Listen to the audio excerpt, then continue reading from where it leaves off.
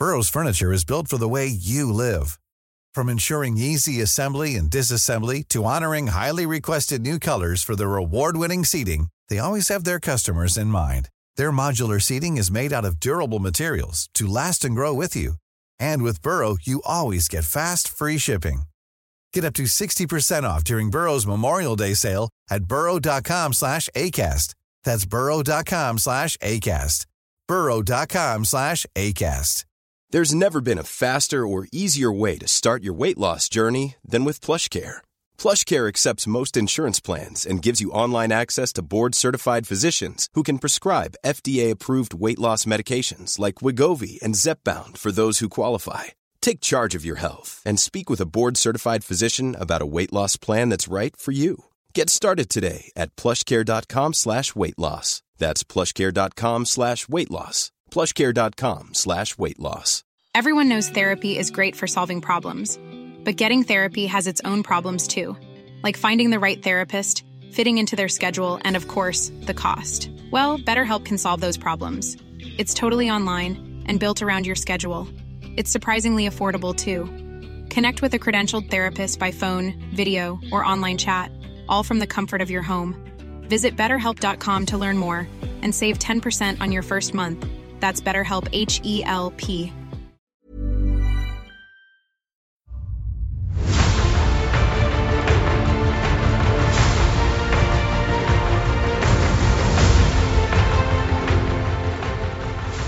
Hello, welcome to the Blizzard Watch podcast. I'm Matt. I'm your host. I'm doing this voice, but I'm going to stop now. How are you doing, guys? Sorry about that voice. I'm sure Joe is probably laughing because he usually laughs at my weird stuff.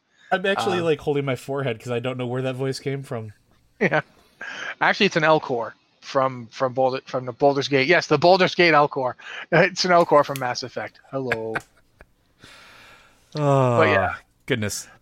So anyway, it's me. It's Joe. Say hi, Joe. Hello. I'm not going to do the joke because I'm lazy. Okay, that's fine. So how you been doing? Pretty good. I'm getting really excited. Like I was talking a little bit on the pre-show, I've got a brand new computer that I'm looking forward to playing some WoW on, because I'm that nerd that puts together a new computer specifically to play WoW because, well, why not? Well, quite frankly, I keep getting warnings that my game's going to stop working any second. I'm thinking about trying to figure out a way to do it. So yeah, I totally get it. And I will say that WoW looks really good in 4K, which is weird to say because I grew up in the era of, is that a tree or a flat plane? I'm not sure. So yeah, super excited. How about you? Nothing like that. We took our pet to the vet the other day, and she needs a different kind of antibiotic because we took her off antibiotics so we could put her on steroids. Okay. Because part of the thing that's wrong with her, she's got inflammation that's keeping her from digesting food. So she had to be put on steroids to treat it. So we had her on like really strong antibiotics for a while, because one of the consequences of the way she was bred is that she has an extremely short muzzle for a cat. I think she's adorable, but she does have this problem. Short muzzle means she's extremely susceptible to respiratory infections. And in fact, she's had a respiratory infection for years we've not been able to get rid of. The antibiotics were kicking it down. We put her on the antibiotics to strengthen her so that she'd be ready to take the steroids. But as a result of putting her on the steroids, we had taken her off of the antibiotics, which meant that she was getting extremely lethargic because her respiratory infection came roaring back as soon as she came off the antibiotics. So now she's on half dose of steroids, and now we have to give her a half dose of the antibiotics. And that means she has to take 2 pills at dinner. Pilling a cat's never fun. But we can't even put the pill in anything because she has to eat very specific food to see if it's an allergic thing with her inflammation. So there's nothing we can put the pill in. So we have to just pill her. That's far less exciting than mine. I'm sorry, man. Yeah, and I love Puka. I think she's a great cat. She's one of my favorites. But she does not deal well with anything she does not understand. There are various kinds of cats. I don't know if you guys have had a lot of cats. There are cats that are avoidant, and there are cats that are confronting cats. When given a situation they don't like, they object and they object with their claws. This is a cat that I know loves me. This is a cat that when I walk into a room, she cries out and tries desperately to get up on me so she can lick my beard. She loves being around me. She's a sweet little cat. The second we tried pilling her, she slashed me across the back of my hand so aggressively that I still have the mark from it. It's going to be a permanent scar. And we have to do this every night. 2 pills, not 1, 2. So yeah, I'm want to get a new computer, but it's going to be a while because money is an issue, and my cat is just being delightful with all her medical stuff. And again, I don't blame her. It's not her fault. It's absolutely just the situation, and it is just the way she is. She's like 13 years old, so I'm not going to be all like it's not, a 13-year-old cat being put in a position like this. Of course she's going to react. But nevertheless, that's been my life lately. Well, I am very sorry to hear that, but you know what I'm not sorry about? World of Warcraft. At least not yet. Yes, you are. Not yet. Well, let's talk about that there, World of Warcraft, then. I actually, when I was doing the email for the show, guys, I'm going to give you a little bit seat of backseat baseball here. When I do the email for the show, I usually take the top stories as I view them and put them at the top of the email. And then I go through the various places where we get questions, and I put them in the body of the email. I did that second part first this time. And the first part I forgot to do. Yeah. So we actually have some stories. I've deliberately tabbed over to the site so we can look at what we've got going on. One of the things we can talk about is that there's a pre-patch bug, which they fixed, but it was out. We were talking on the pre-show about bugs and how they can be weird. One of the bugs from the pre-patch was basically if you started a new character, like if you'd boosted a character to 50, or just took a new character that you started after the pre-patch, like you started a new level 1 and leveled it up to 50, which you can do relatively quickly if you put a little grit into it, you can get it done in a day or two.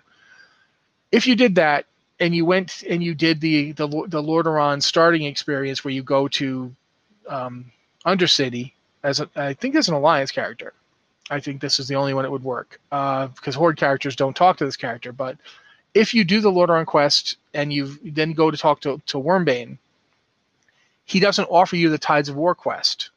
Oh yeah, I heard about that. Yeah, so you couldn't go to Borealis Harbor, so you can't continue the campaign, so you're basically stuck.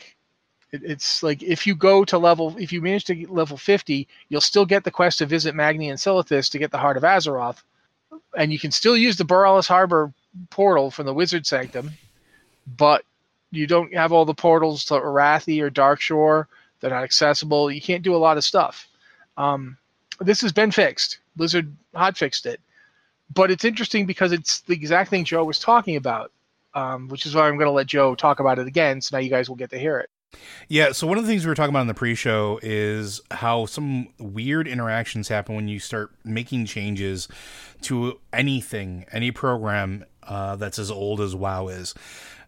We used to hear jokes about random things breaking, but they weren't really jokes. We're talking about like bugs where like eons after Yogg Saron was relevant, you could still get his debuff and weird things would happen. Like getting teleported out of a dungeon when you die because you have the brain room debuff. And you're busy doing something over in, Legion. And then you get teleported back to Ulduar because that's where the thing was programmed. And that bug really wasn't a bug. It was just how they had to make the code work back then in order to make it actually work with waypoints. But then we have all these things that get released where you'll see like patch releases where like there'll be some really innocuous things that have been updated. Like, this flower is now properly rendering. By the way, Ulduar is completely broken again. Like it just because you build code on code on code and it's ancient, and there are so many weird interactions that it's hard to predict any of them.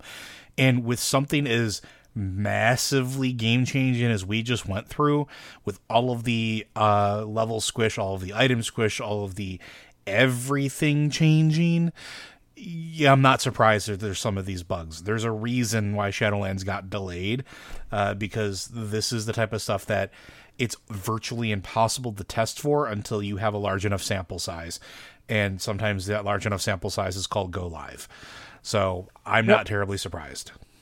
But speaking of that, since it's a good segue to the next thing we're going to talk about, right now the Diablo 3 PTR has been up in testing, and it was supposed to end last week. Didn't end last week because there's a problem with the Season 22 bonuses and so forth, but they don't know what's causing the problem, which is what happens when you're doing testing. You have to, that's one of the things you do. So they're continuing the testing, and one of the things they're doing is they're disabling the Season 22 theme to see if that's what's causing the latency and lag issues. That's what the problem is. The game is, the PTR is having very much higher than normal latency and lag. So they're continuing testing. They're they're disabling the theme to see if that fixes it. Because then if that fixes it, that's the problem. Then they're going to disable the extra slot from Kanai's Cube and see if that fixes it. If it does, well, then that's the problem. Then they'll probably have to disable them both at the same time to see if it's neither of those things by themselves, maybe it's both together. And if that doesn't work, now we got to start getting creative. And that this means that, among other things, it means that Season 22 will likely be delayed further. Yeah. It's not even fair to call it delayed because they haven't announced it at any point. So it's not a delay. But Season 21 had issues on the PTR, and they didn't fix them in time. It went live with them. So I'm glad that they're trying their best to fix any issues they're having with Season 22 before they launch it. But it is exactly what we were just talking about how Diablo 3 is a game from 2012 at this point.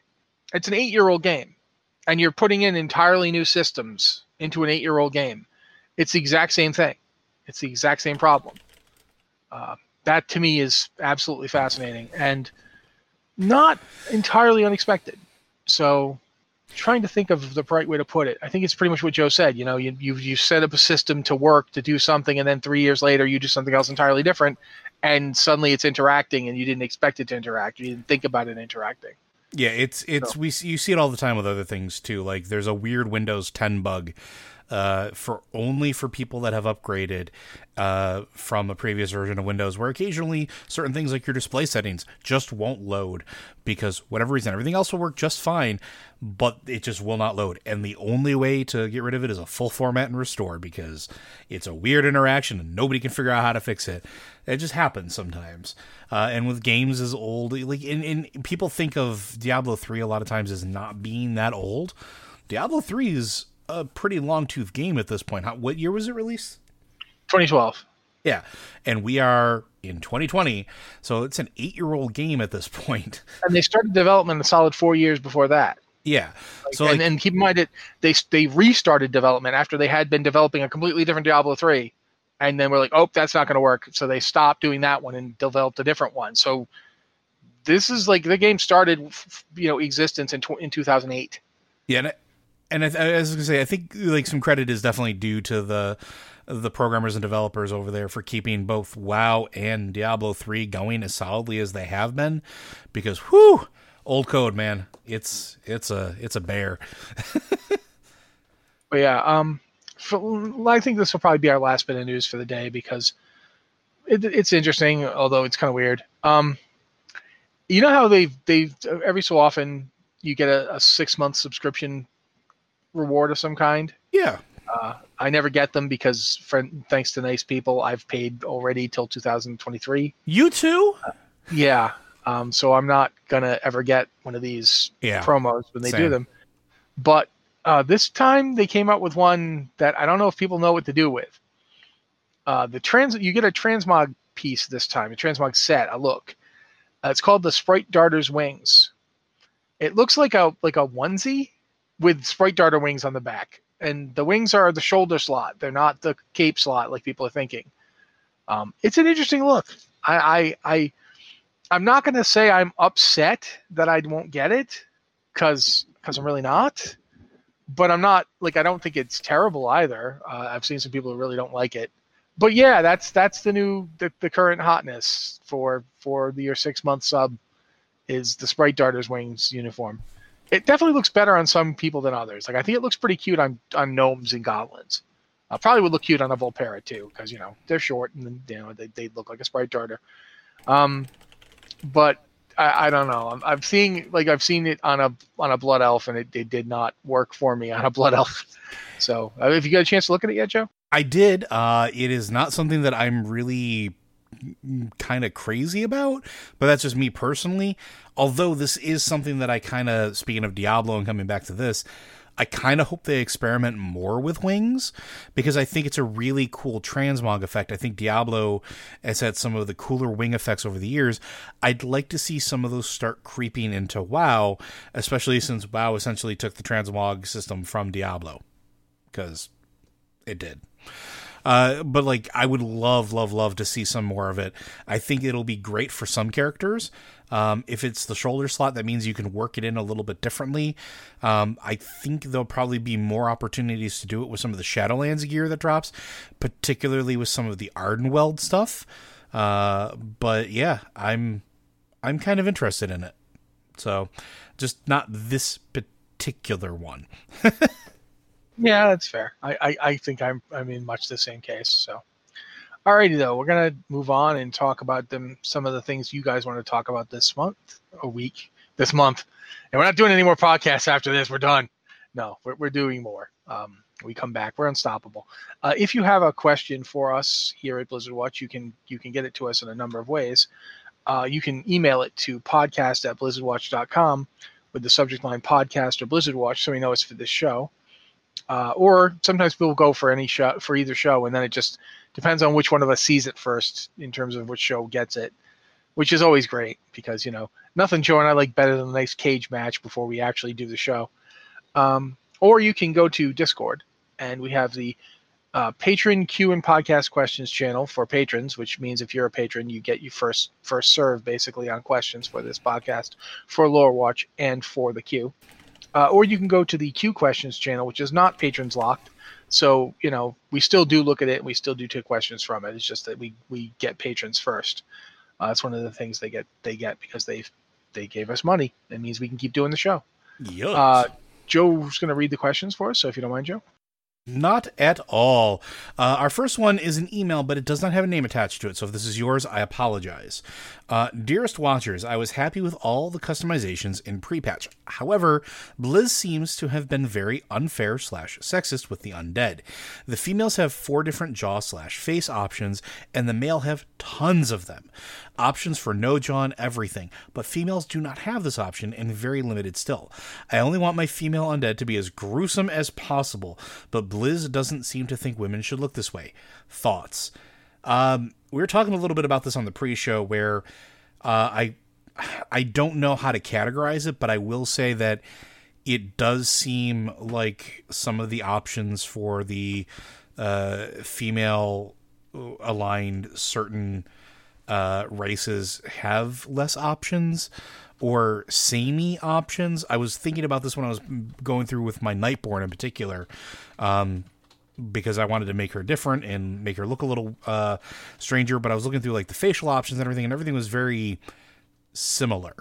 And I'm not saying that there's not cool stuff there, but I could definitely appreciate the sentiment here, where you have a specific way in your mind how you want your character to look, and that option isn't available to you.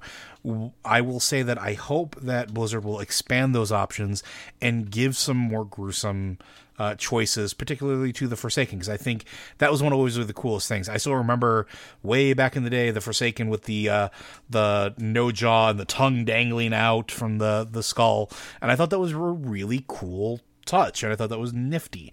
And I think, having a little bit of that horror element or a little bit of that non-pretty element to any of the races and any of the sexes or genders in the game is good. Like, more options will always be better. Yeah, I feel like one of the problems I had, like I said, I've in the pre-show I mentioned I was looking at Forsaken because I do want to have some Horde characters. I want to start being able to play from the Horde side of the storyline. And one of the things I thought pretty strongly was that I had this discomfort when I was looking at Forsaken, and I couldn't figure out what it was. Like, why is this bugging me? What's going on? And I couldn't get it into my head, but this question immediately made me go, that's what it was. Mm-hmm. And I think the Forsaken in particular, there's a missed opportunity there to amp up the disquieting body horror of the character. I mean, that's, if you think about what a Forsaken is, it's some essence of you, be your soul or spirit, or whatever you want to think about, jammed into this horrific form, and it's worth. There should be more to it. It should be there. I thought it was really interesting, and I definitely feel like there's an opportunity here that we could have more that we're currently getting. But yeah, it's not that what we've got is bad, and I definitely don't think the Forsaken are bad right now. I'm a little annoyed someone stink bombed me and while I was standing around talking, but that's what happens in World of Warcraft. It's Halloween. But no, I definitely think that I'd like to see more options. I'd like to see like four options versus, I don't know how many the male have off the top of my head, but I know that they do have more. So yeah, I'm on board with this. I agree with this statement is what I'm saying. I don't know if it's sexism or if it's just a lack of, like, I don't think that they set out, let's make female Forsaken look, be boring. I just think that they didn't get as much stuff in as they might have wanted to. And this is one of those things where this is a good opportunity for constructive feedback as well. And I don't mean, yelling at them and saying, do this or else you're this. To say, hey, it would be nice if we got more options. Look at how few we have, in a constructive way, and say, we'd like more body horror or stuff like that. That's the type of stuff that is good for that type of feedback. And I know the developers like that type of feedback when you give it to them in a constructive way and say, this is what we would like. And I think if they got more of that feedback, we'd probably see more of it. Because I think that's one of the things. Like, you just have to make sure you give that feedback so that they know that's what people want. Because if nobody says anything, then nobody gets it. So, but hopefully in the future we will see more options. Our next question comes from our good friend Tetsemi. Question for Blizzard Watch Podcast. Did I just miss the announcement of World of Warcraft Grimoire of the Shadowlands and Beyond to be released on July 14th, 2021? This sounds like something along the lines of the book coming out this November exploring the Eastern Kingdoms. Are you looking forward to it, and what secret would you like to see revealed in it? And then there's some copy here that I'll read through. The afterlives await in this sprawling compendium, lovingly crafted by the World of Warcraft game team and the official Blizzard Entertainment historian, Sean Copeland. What lies beyond the veil of death? Journey past this mortal coil and discover the secrets of afterlives. Study the practices around death and dying on Azeroth, then follow a broker through the groves of Ardenweld, over the gleaming towers of Bastion, and into the depths of the Maw for a detailed voyage unlike any other, featuring gorgeous artwork never glimpsed by mortal eyes, a stunning fold-out map, and fresh secrets straight from the game team. Grimoire of the Shadowlands and Beyond is made to be treasured for eternity. In this authorial debut, Blizzard Entertainment historian Sean Copeland opens the vaults of both World of Warcraft and his years of hidden knowledge for all curious souls. I just read a whole lot, so go for it. Okay. If you missed it, I missed it too. I'll be up front. I didn't know it was coming out. Sometimes we sound like we know everything, but no, I absolutely didn't see this coming. Didn't know it was a thing. We're lucky we know what day of the week it is. Yeah, that's true. The general question is, am I excited for it? Yes, I'm always excited for these things. I mean, I'm the guy that bought all the Chronicles. Yep. I don't know what's going to be in it because it's coming out relatively late. Like, by the time this comes out, we will have had Shadowlands for a while. I can't say 6-ish probably months. 7. Yeah. So I don't know at what point I don't know what it's written to reveal. I don't know if it's like, if we'll be getting 9.1 stuff in it, 9.2 stuff in it. I don't know. But yeah, I'm super excited. One of the things I'm dying to know is, are there other Shadowlands we're going to go to? Yeah. I've been thinking about that for a while. I mean, the past couple of expansions in particular, we've gotten like a big chunk of stuff at the end of them. At the end of Warlords, we got Tanan Jungle, which was a lot of content. It was a big zone. There was a lot going on in it. Legion went with 3 zones. Argus, to my mind, Argus was one of the best end of expansion content releases they've ever done. It took the kind of stuff they were doing with the Timeless Isle and Tanan Jungle, and it just went for broke with it. I'm still one of the things I'm doing right now in World of Warcraft is going to Argus to like kill rares and mess around. I am doing that. I have been doing that as of last night. I was doing it. So yeah, Argus is one of my favorites. It's one of the things I'm super curious about is like, I think that Battle for Azeroth, it wasn't bad, but they did what. First off, they did it kind of in the middle of the expansion with Nazjatar and Mechagon. And Nazjatar and Mechagon didn't connect in any way. And they were different kinds of experiences. Nazjatar definitely felt like it was part of the main story. It was part of the whole, there's a raid involved. We were going there, and it ultimately culminated in the release of N'Zoth, which was like the whole thing from the beginning. But Mechagon, as much as I think it was really well designed, did not resonate with me. I don't know how Joe felt about it, but I felt like once I'd done it enough, I've done this enough. Yeah. Like I don't feel the need to come back. I don't feel the need to I only grounded as high as I did because I wanted flying. So and then when we actually got into like the final patch, they revamped a couple of zones for like the old god invasions, and those were fine. I don't have any problem with them. To this day I don't have a problem with them. But I didn't really like them either. I honestly felt a little bit like, okay, this could have been really good if there was more stuff like in each zone. And I don't mean more stuff like more encounters, just more story that kind of told the story more effectively. There was a lot of story. That the quest is enormous. So I don't know how they're going to do this in Shadowlands or what they're going to do. And I'm really curious as to how it's going to go. Is it going to be more like Argus, where you go to like, say, some other Shadowland that we've never heard of? Is it going to be going to Thros? I mean, because we know Thros is involved in the Ardenweald stuff, so maybe like patch 9.2. We might have to dive back into their thing, yeah. Yeah, maybe 9.2 we go there. I know the Maw is a big end game thing that's going to continue for the entire expansion. So I feel that like doesn't mean we can't go elsewhere. Yeah, and that's the kind of stuff I'm really curious about. Yeah, I am very excited for this for a couple of reasons. One, the date of it, I think, is really specific, and I think it's really specific in a good way.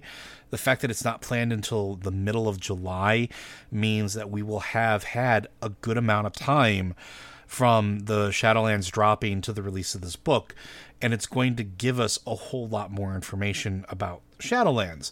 And I think that's really cool, and the timing is going to be at such a point where a lot of this stuff will either be already announced or the groundwork will already be laid.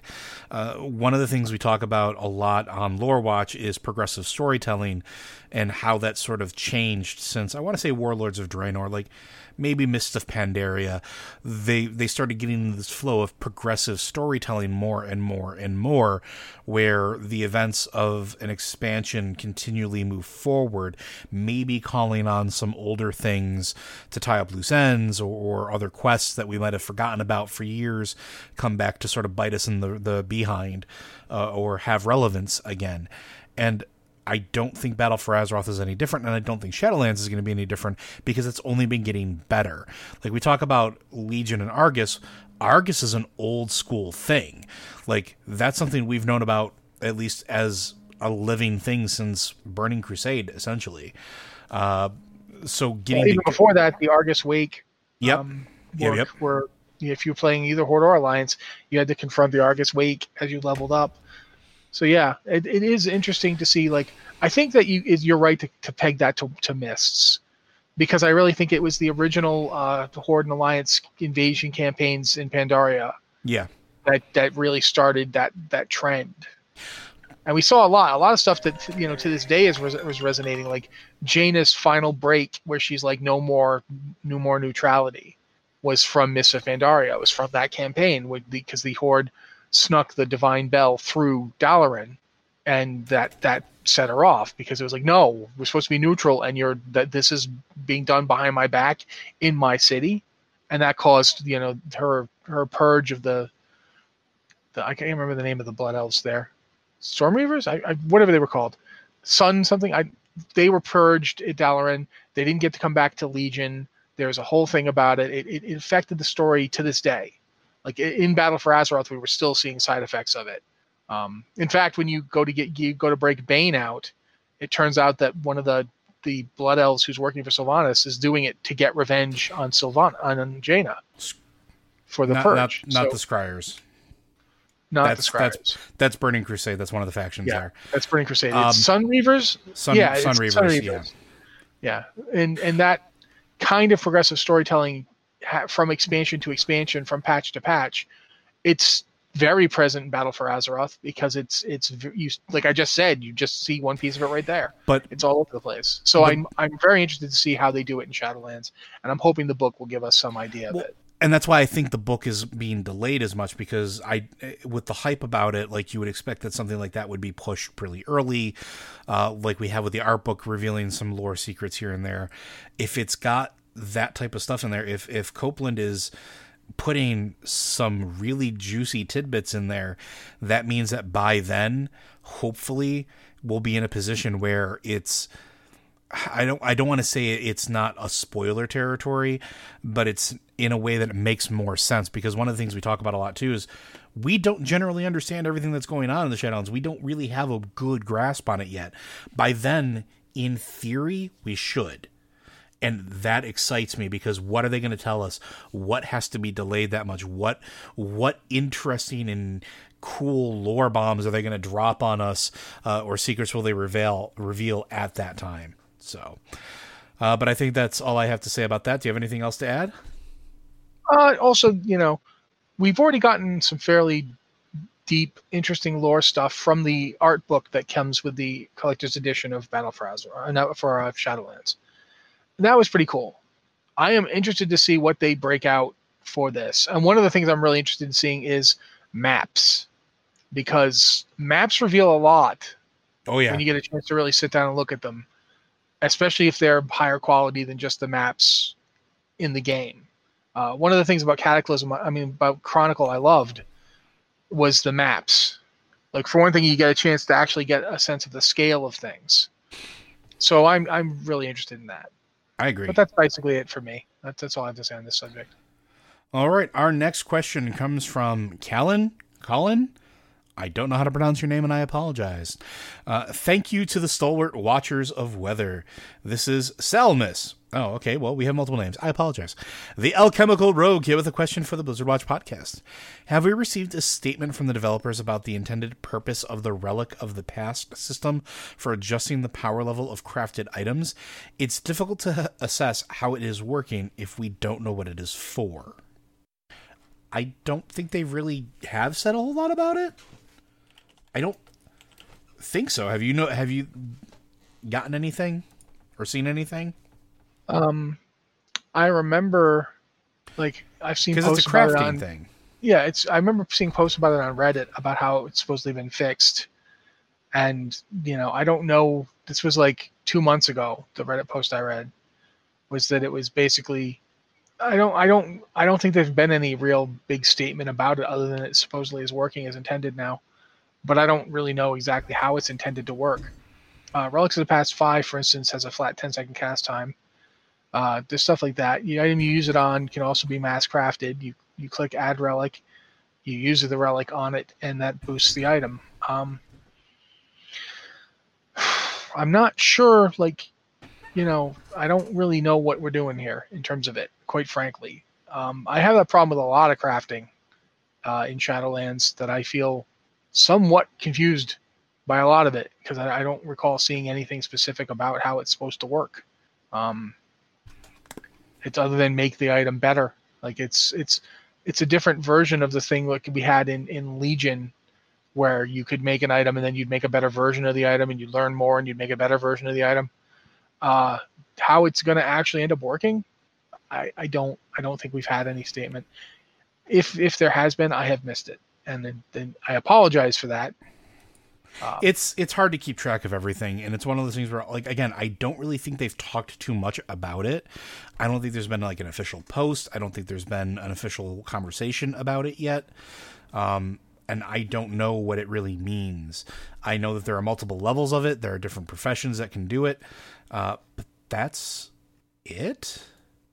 So I think this has to do with like the different crafting of like old gear in different colors or something along those lines. I think, right? Like it's because I see some of the patterns involve like fell iron ore and some of them Shaw Touch leather. So this is like some of the older gear and bringing back some stuff that might not be available in game, I think. But again, don't know yet. So I know nothing about it. I don't think they've said anything about it. I don't think I want them to go into more detail about it, because if there's ways to use this to get gear that no longer exists, or different colorations of said gear, I mean, yes, please. So, but yeah, if we hear anything about it, we can let you know. Yeah, absolutely. We're paying attention. It's just a question of, I don't know what it's for. It's a good question. Your point about it's difficult to assess how it's working when you don't even know what it's supposed to be doing. That's absolutely true. I remember like the Relics of the Past 1 worked from item level 23, for level 15s, and then you had the Relic of the Past 2, item level 33, Relic of the Past 3, item level 43, and then item levels, 4 went up to item level 56, and items 5 went up to item level 87, and now they much smaller item level. So I think item level 54 for a level 47 character for Relics of the Past 5. I think that's what it's used on. I don't know what it adds to the item. So, yeah, I'm as confused as you are about Relics of the Past. Quite frankly, with soulbinds and conduits and picking a covenant, and it just I wasn't really focusing a lot of my attention on Relics of the Past. So I am not sure what they're doing with that. That is the only real response I have to that, unfortunately. All right, let's move on to our next one. Hello, boys. So the lore of Warcraft this expansion seems to be shaping up to be something like, way back after Arthas was defeated. Wow, can't talk today. Sylvanas shows up late to the party, and in a moment of depression and without a sense of purpose, tosses herself from the top of the ice crown. She then finds herself confronted with the jailer, who makes some kind of yet-to-be-fully described deal. A pact is formed between the jailer and Sylvanas, along with some Valkyr, to return Sylvanas back to the world of the living. Over the next few years, Sylvanas is quietly working on the jailer's goals, while we battle dragons, pandas, Doc Browns, DeLorean, invading demon armies, and Jaina's mom. I honestly have no problem with any of this, including the very minor retcon of what happened during Edge of Night. I love long story setups and really appreciate people who can creatively fit a good new story into past events. But here's the hiccup.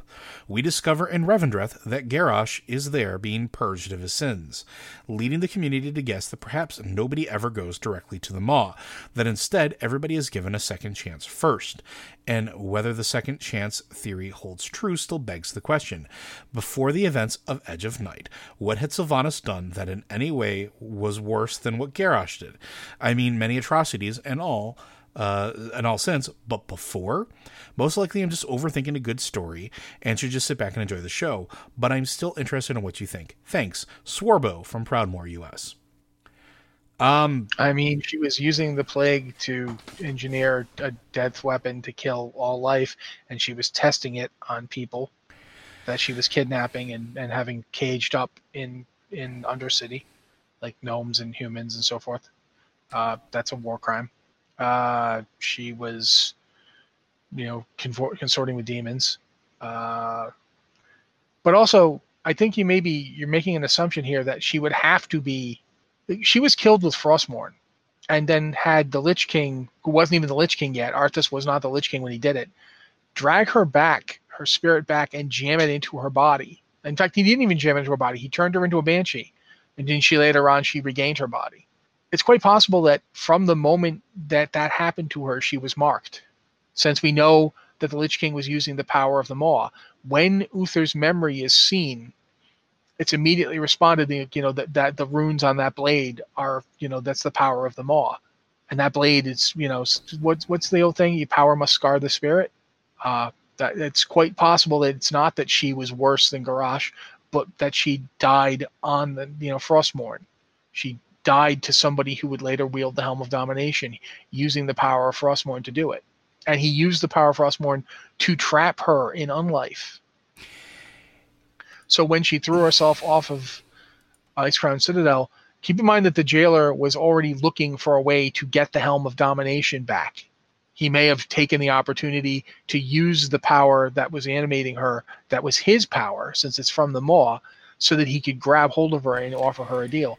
Assuming that he actually actively offered her a deal. Because in Edge of Night, you see the deal comes from the Valkyr. It's quite possible the Valkyr didn't tell her everything up front. This is also one of those things I really like to point out, because this is not the first time I've heard somebody, why did you go to the mall? Why did you go to the mall? Why did you go to the mall when Garrosh is here and all this stuff, and nobody ever really goes to the mall. Her going to this dark, voided type place is not mutually exclusive to everybody going somewhere before they go to the mall. In fact, you have to keep in mind that who ferries the souls of the dead from Azeroth to the Shadowlands to be judged and then take them to where they're supposed to go? Kyrian. Who was there for Sylvanas when she was in that void state that dragged her out of it, that dragged her out of that eternal darkness? Those dark Valkyr. What are the Valkyr modeled after? Kyrian.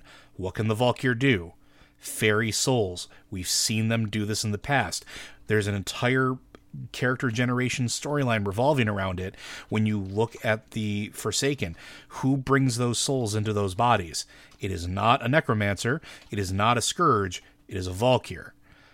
It is also entirely possible that the Valkyr, who have been acting on orders the entire time from the jailer, biding time to whatever the goal was or whatever the plan was, seized the opportunity to take her soul when she flung herself off of Icecrown and shove her into a dark hole and show her nothing but despair, and get her to a point where she would accept any bargain put in front of her to give her purpose and to get her out of that place. When maybe she truly believed that that's where she was going to go, maybe that's what she was told at first, that got her on board with this to begin with. Because again, as Matt pointed out, it's the Valkyr that bring her back. The Valkyr who have been working for Helya and the jailer the entire time. And they've been there the entire time. And they were at Icecrown when she flung herself off the top of it. That is the most Occam's razor answer I can give to anybody who wants to know why she went to that place. It is entirely possible that it was an opportunistic setup and put her in the right frame of mind, in the right place, at the very wrong time, with agents that were not working for the actual Lich King, even though he thought they were. That's my 2 cents on that. It is the easiest answer to explain that, in my opinion. It doesn't matter, to basically break it down again, it doesn't matter whether or not she's a worse person than Garrosh. And just going by what she'd done up to that point, it doesn't matter. Because, for that matter, Garrosh hadn't done all that stuff yet either, but whatever. It's quite possible that she was brought in because they were looking for a tool. Somebody that would be able to somebody that could actually beat Bolvar and take the hat. Yeah, if it had been Bolvar that flung himself from the top, it could have very easily been him that got shoved into that hole, in that dark place. We don't know, right? And I think Matt made a really good point. Sorry, I don't mean to jump in and interrupt, but you made a really good point. We don't know that was the deal that was offered to her. I still think that maybe she didn't understand the full scope of what she was being asked to do until she met with Helya. We still don't know the content of that conversation. We don't even know how she found out about Helya. Did one of the Valkyr say, by the way, you should probably talk to this person because she made us? Keep in mind, too, that a lot of Sylvanas' behavior, people forget this, but in the beginning of Cataclysm, in the Silverpine Forest Horde Zone, Sylvanas dies. Yeah, she's straight up murdered. Yeah, she gets killed. And the Valkyr sacrifice themselves to bring her back. But is that when she had her first real chat with the jailer?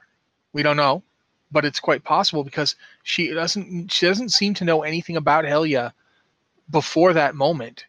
And it's after that, after Cataclysm's over, that she suddenly knows that Helya's up in Stormheim and that she wants to talk to her. Because the entire Stormheim campaign, from the Horde perspective, it's like, where'd Sylvanas go?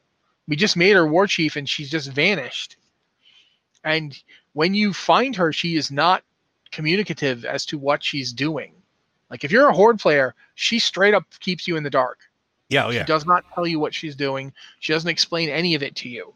And all of it is like vaguely, oh, I'm trying to save our people, right? Like there's no specifics. It's all this generic nebulous, no detail plan of, we're trying to make sure we can survive till tomorrow. But what about this giant radioactive plague bear? Don't mind that. We're just working for saving our race for tomorrow.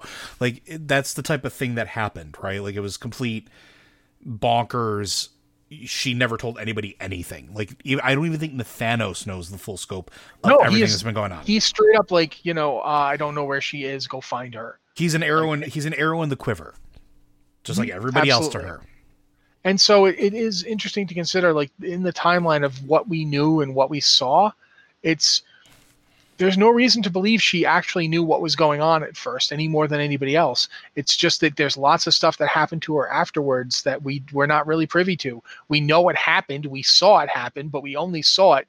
It's like playing telephone, or worse, somebody else is on the phone and they don't want you to hear what they're saying. So she's like, when we show up in Helheim, she's talking to Helya. We don't hear any of it. We just see them talking. And then she like turns to you and says, yeah, go do something. Oh yeah, we're there at the tail end. And there's Valkyr around her too. Like, there's none of other Helya's other minions. It's Valkyr, her, and Helya. And then we just interrupt it. So keep that in mind and take that with sort of a grain of salt, that like I'm not gonna even call it a retcon, because it's not changing the events that happened. The event still happened. We're just getting more context to it. And this goes back to what we were talking about that book, like the guide. Mm-hmm. And sometimes we get more context to things as time goes on. And this could have been planned from back then. We don't know. I know for a fact that certain people had storyboards and ideas for quests and long-term story for years and years and years of game. I mean, you can talk to Metzen about that and look at some of his interviews. And I, at one point, I think it was 2008, I had the luxury of actually speaking with him at BlizzCon, where like they treated it like an extended D&D campaign, where like they would come up with story hooks and plot ideas and see what stuck. But they had stuff like, they had grand ideas where they wanted everything to go. Sometimes that changes. But this could be something that was a nugget from back then, that like this moment is going to lead to something more epic down the line. We just maybe don't necessarily know what it fully looks like yet. And now we're starting to get to that point. A lot of the things we talk about aren't exactly these fixed moments of time. We're getting them from unreliable narrator sources. We're getting them from an observer's eagle, like 1,000-yard stare view of it, or whatever you want to call it, like an eagle eye view of it. We don't have like this microscopic view of everything that's going on. And I keep going back to that Helya conversation. When we show up, we see them into the distance, and that is the perfect analogy for it. We're on the outside looking in, even as player characters. So even when we quote unquote know what's going on, we don't necessarily know everything that's going on because we are not omniscient. So I think it's kind of cool that they can go back and look at these, and maybe this was planned, maybe it wasn't, but it's not a retcon. It's just adding more flavor to the pasta as far as I'm concerned. Sorry, anything else to add on that one? No, I think we're pretty good. All right. Our last question. Frozen Ones. Salt Marsha, ask you for this. What is the post-Shadowlands Azeroth going to look like? Is Anduin going to be the old Anduin from the Legion comic, Son of the Wolf? Will Jaina and Thrall get married? Is Bane going to go Death Knight? I talked a whole lot, so I'm going to let you have a moment. I can kind of get where some of this is coming from, because it's like, if you did the Maw intro, you know that those are the four characters. I'm not sure where Jaina and Thrall getting married comes from. Thrall is married. He has a wife and like 2 kids at this point. I've seen no sign that he is unhappy in this relationship. I mean, quite frankly, she could probably do better. But I mean Thrall's wife. By the way, I mean, Agra could do better than Thrall. He kind of isn't that great as a husband. But nevertheless, I've seen no sign that Jaina is thinking along those terms. As for Bane becoming Death Knight, again, if you did the Maw, you do see bad stuff happens to Bane, and he gets kind of possessed by evil ghosts, but you kind of deal with that. At the end of the Maw, you basically leave them there. Like, you activate a gate, and you are sent to Oribos. Because you can leave. Yeah. They are not as fortunate. We know that Tyrande seems to be able to get out, which is interesting. Well, she goes in by herself, doesn't she? She's not kidnapped. She's able to go there. She goes in when you go in. She jumps in ahead of you. And I don't know if that's currently the case. I haven't done them on a little bit. But the way it was when I ran it was that she went running in ahead of you. And because of the way time works there and that it doesn't, you have no idea how long she was there before you got there. She seems to be able to get to other parts of the Shadowlands. That might be, however, the fact that she is tapping into enormous power. The Night Warrior, if you get to see the little cinematic where various people are kidnapped by Sylvanas' forces, Tyrande dismisses those things with contemptuous ease. Oh yeah, he bats them down. Yeah, like, if you think you're taking me anywhere, boom. I think if Sylvanas had actually showed up, this expansion would already be over. Yeah, I'm on that train too. Yeah, Tyrande would have just annihilated her. The power that Tyrande is channeling is powerful enough to kill an old god by itself. Like, the Night Warrior on another planet was used to defeat an old god. Yeah, like, Ny'alotha wouldn't have been a thing if Tyrande had not been busy dealing with the fallout or hunting Sylvanas. Just throwing that out there. If she'd cared, like, she didn't listen, like, she wasn't paying attention to Anduin's summons at that point. Like, when he sent her a letter saying bad stuff's happening, she's like, I don't care. You didn't help my people. You deal with your own problems. She's the power she's channeling is extreme. And I think it's only getting more powerful as time goes on, which is why it's also getting, like, the signs are all there that's going to rip her into little pieces if she doesn't find a way to like share it with other people. But this is all kind of spoilery for Ardenweald, so I'll leave it at that. But yeah, they don't seem to be able to leave the Maw. I don't know what that means for the future after Shadowlands. I don't know if they're not coming back or if not all of them are coming back. A lot of people have talked about the idea that Anduin will get old in the Shadowlands. I don't know if that will happen, because I don't know if time itself doesn't really seem to exist in the Shadowlands. Like, you could be there for like what felt like 1,000 years, and for all I know, nothing would happen to you. You won't get older because there's no time there as such. So I got no idea. A lot of people want it to happen, it feels like, because it keeps getting brought up, but I don't know if it will happen. I don't know if it's really going to be involved at all. We have no idea. And we don't like saying that very often, but it's something you're going to hear a lot of. Yeah, especially in this case, because this is like, you're asking us to predict what's going to happen after Shadowlands. In 2 years, basically. Yeah, I don't even know what's happening during Shadowlands yet, man. It's like, but we can... Go ahead. No, I think you're about to say we can make guesses. Yeah, and that's all we can do. We can make guesses. We can make educated leaps of logic. And that's what we can do. I think that there might be something there with the Anduin thing, but I don't necessarily believe it's going to be an aging thing. I've been thinking about this a lot more, and I've been thinking about a lot of how the Maw churns souls, what it does to them. And this is something we've been talking about on Lore Watch a lot, which is when you go there, you see a lot of like amalgamations of shards of souls. You don't see complete like beings of anima. It is a rarity to see a complete creature rolling around there. And when you do, you question it immediately because it is nothing like you've seen. Even the agents of the jailer in the Maw are broken, incomplete masses of anima and soul spliced together, much like Blizzard's code for over the last 16 years, where you don't know how this is working, but yet it somehow is.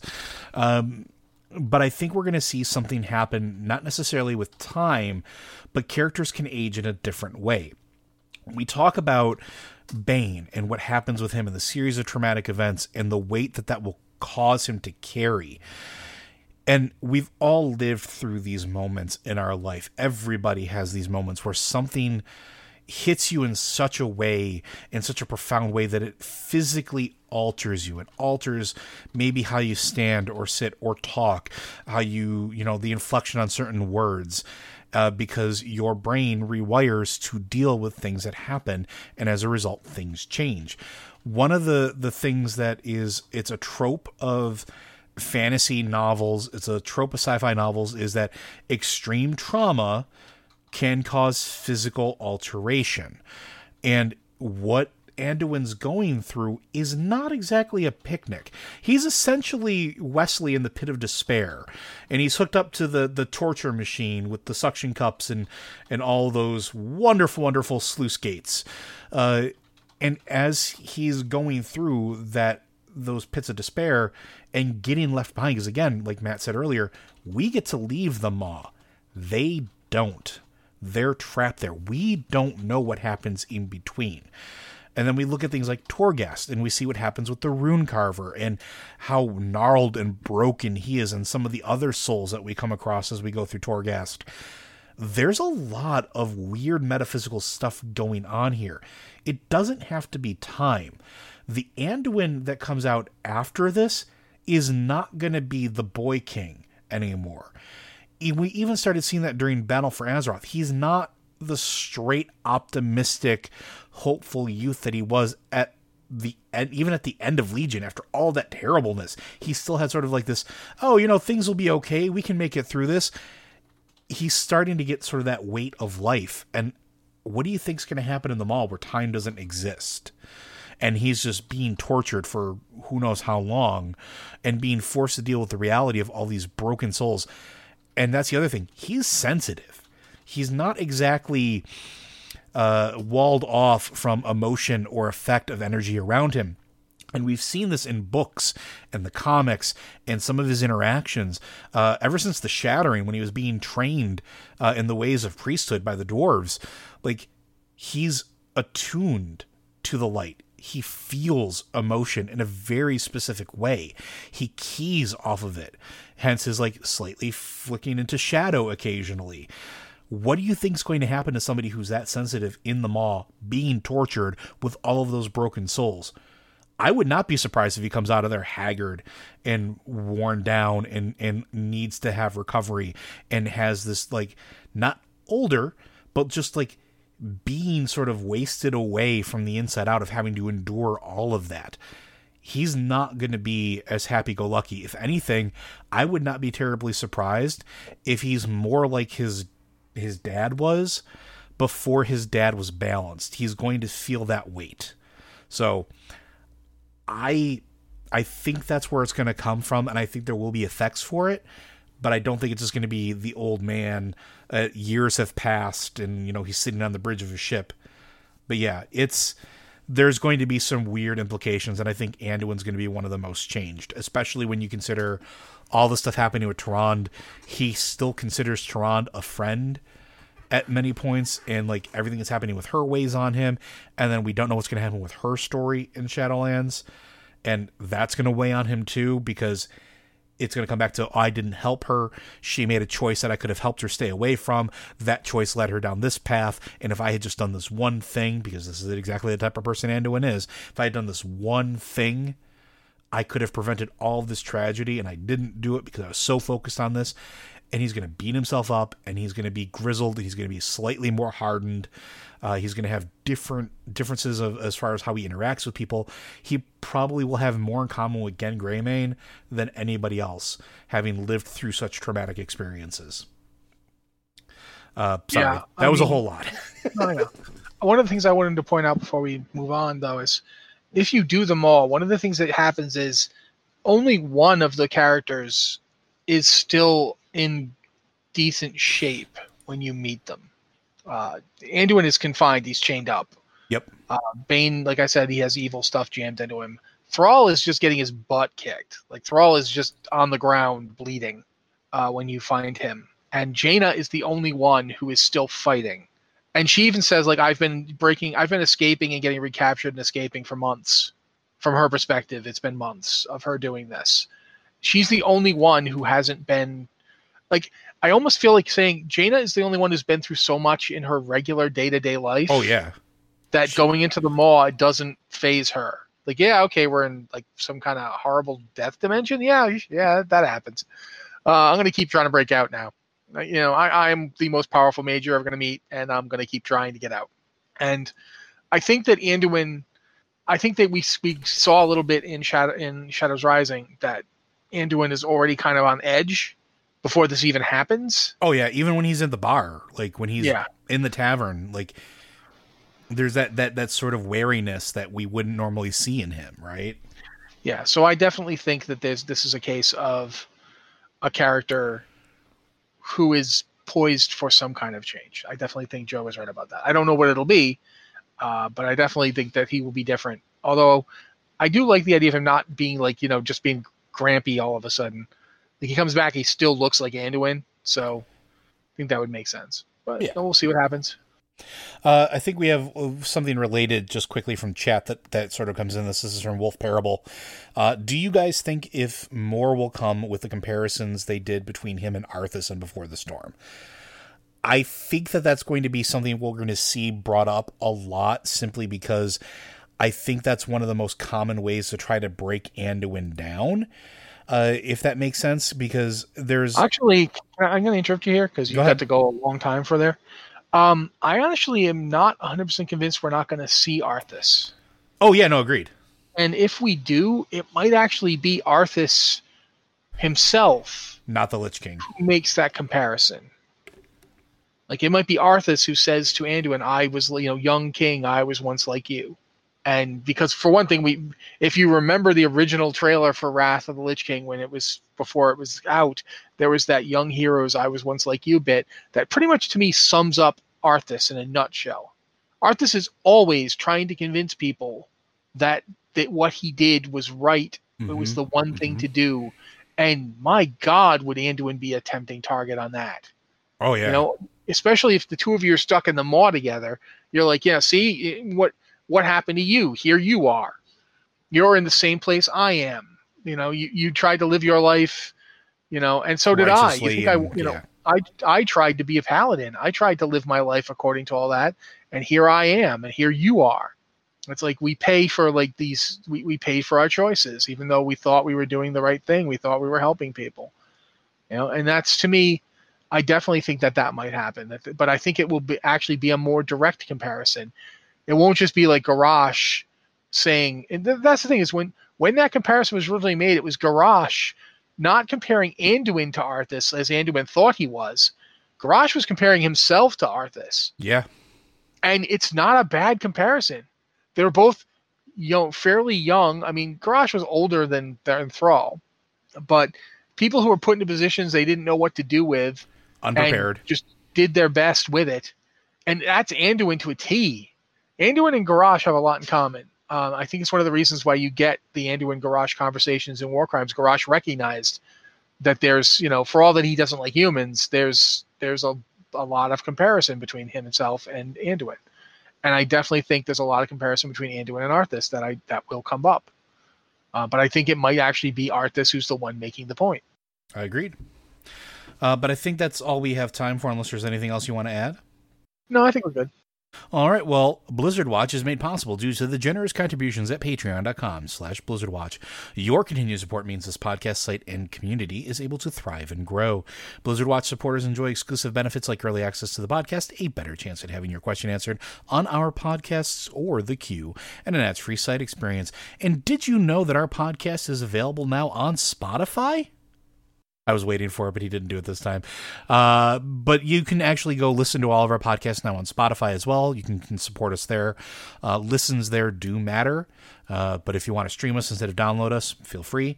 But yeah. And thank you to everybody who continues to support us. Matt? Thank you, Joe. Again, guys, if you want to leave a question for the show, you can either go to our Discord, the Patreon Q and Podcast Questions channel, or the Q Questions channel. Both of them we look at for questions for the show. Or you can email us at podcast@blizzardwatch.com. The subject line podcast of Blizzard Watch, so we know it's for the show. I am sorry that I didn't feign over-exaggerated surprise that we're at Spotify as I did on Lore Watch this week. I failed you. I failed the city. The Queen would be upset with me. But this has been the Blizzard Watch podcast. Thank you guys so much for being here with us, and we'll be back next week.